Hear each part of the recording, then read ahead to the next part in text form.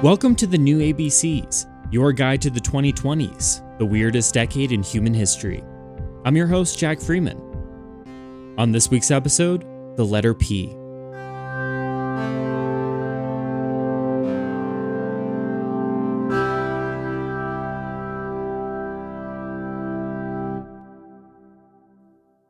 P is for PBR.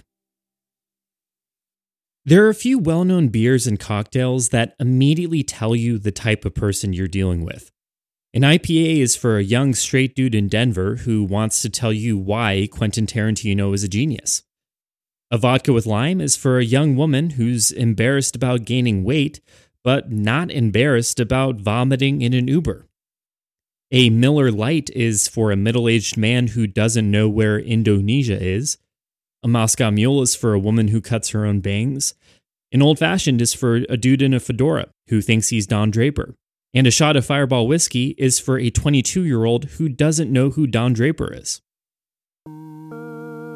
When I've asked a few friends and family what type of person drinks the beer Pabst Blue Ribbon, or PBR for short, they have two answers depending on their age. Older people tend to think of PBR as a working man's beer.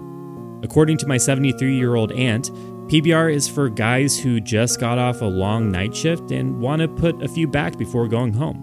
For younger folks, PBR is a hipster beer. PBR is for a 28-year-old dude with gauges, who might be the only person in the entire state of Nebraska who voted for Bernie Sanders in 2020. He wears band t-shirts and works at FedEx office, and while he isn't explicitly misogynistic, if you get a few PBRs in him, he'll talk nonstop about the women he has, quote, been graced by. So, which is the better PBR stereotype in the 2020s? Is it a working class hero who clocks in and out at the local power plant and doesn't talk to his kids? Or is it the exact opposite? A thin-wristed 28-year-old with strong opinions about The Simpsons and who doesn't have kids to not talk to? PBR is a lager beer brewed and distributed by the Pabst Brewing Company. It's one of the oldest beers in the United States. For most of PBR's history, it was considered a blue-collar beer because it was always one of the cheapest beers, ranging from a few cents in the 1800s to an average of $2 a can in the 2020s. For anyone who's unfamiliar with 2020's beer prices, $2 a can is too cheap. You know how sometimes you'll find food that's way too cheap and you can't help but to ask yourself, like, what's actually in these chicken nuggets? Because I'm buying 400 of them for $4 from Aldi. No chicken nugget averages 1 cent a nugget without cutting corners. That's probably why the box has asterisks next to the words chicken and nugget. So just think of PBR as the chicken asterisk nugget asterisk of beer.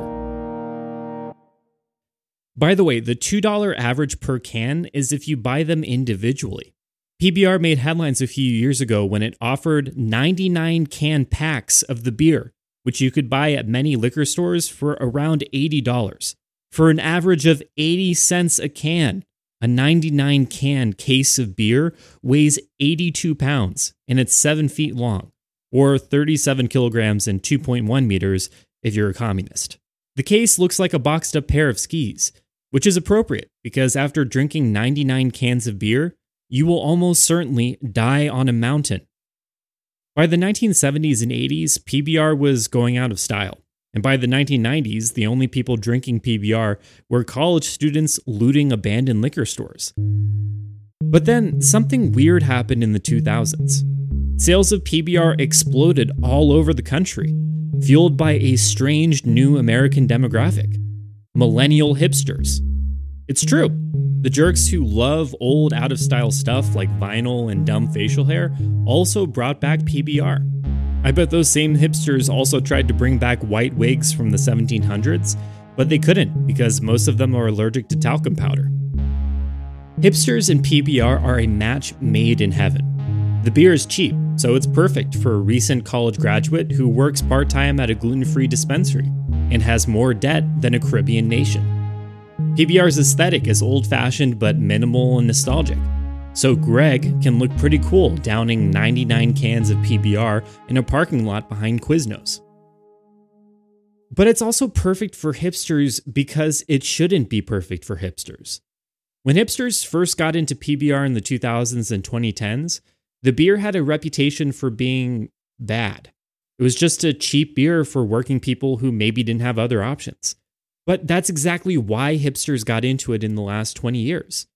Millennial hipsters ironically wear mechanics uniforms and lumberjack-style flannel shirts, even though many of them can't change their own oil or weed a garden. So it makes sense that hipsters drink PBR. They want to get drunk, but get drunk ironically.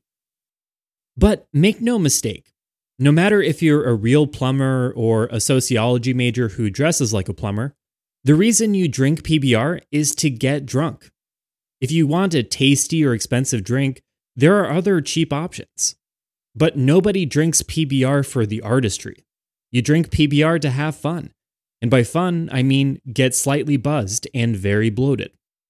And that gets at something really weird about how we act in the 2020s. Alcohol is one of the most widely used behavior-altering drugs in the United States.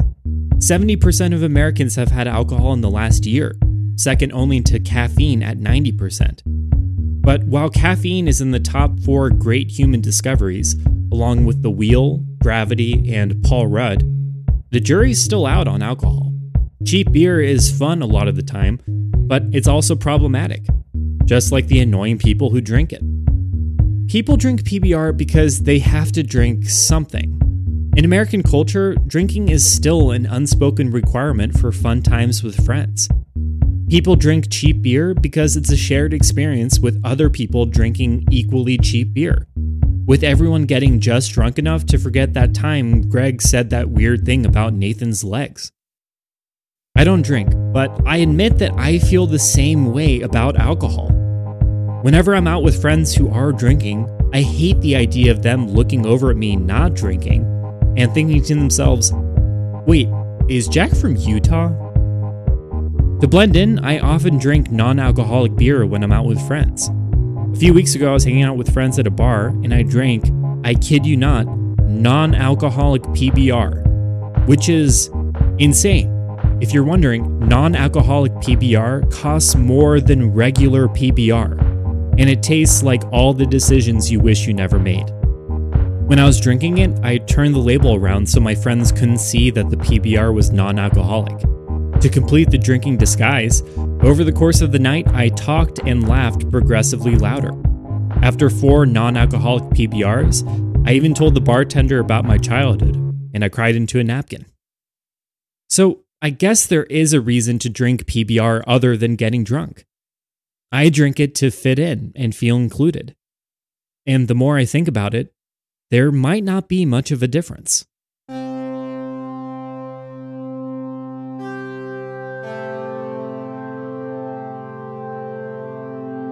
This has been the New ABCs. New episodes come out every week. If you want to keep in touch, follow us at The New ABCs Podcast or reach out at thenewabcspodcast@gmail.com. If you have a moment, a rating or review on your podcast app would make me feel like I'm drinking PBR behind a Quiznos.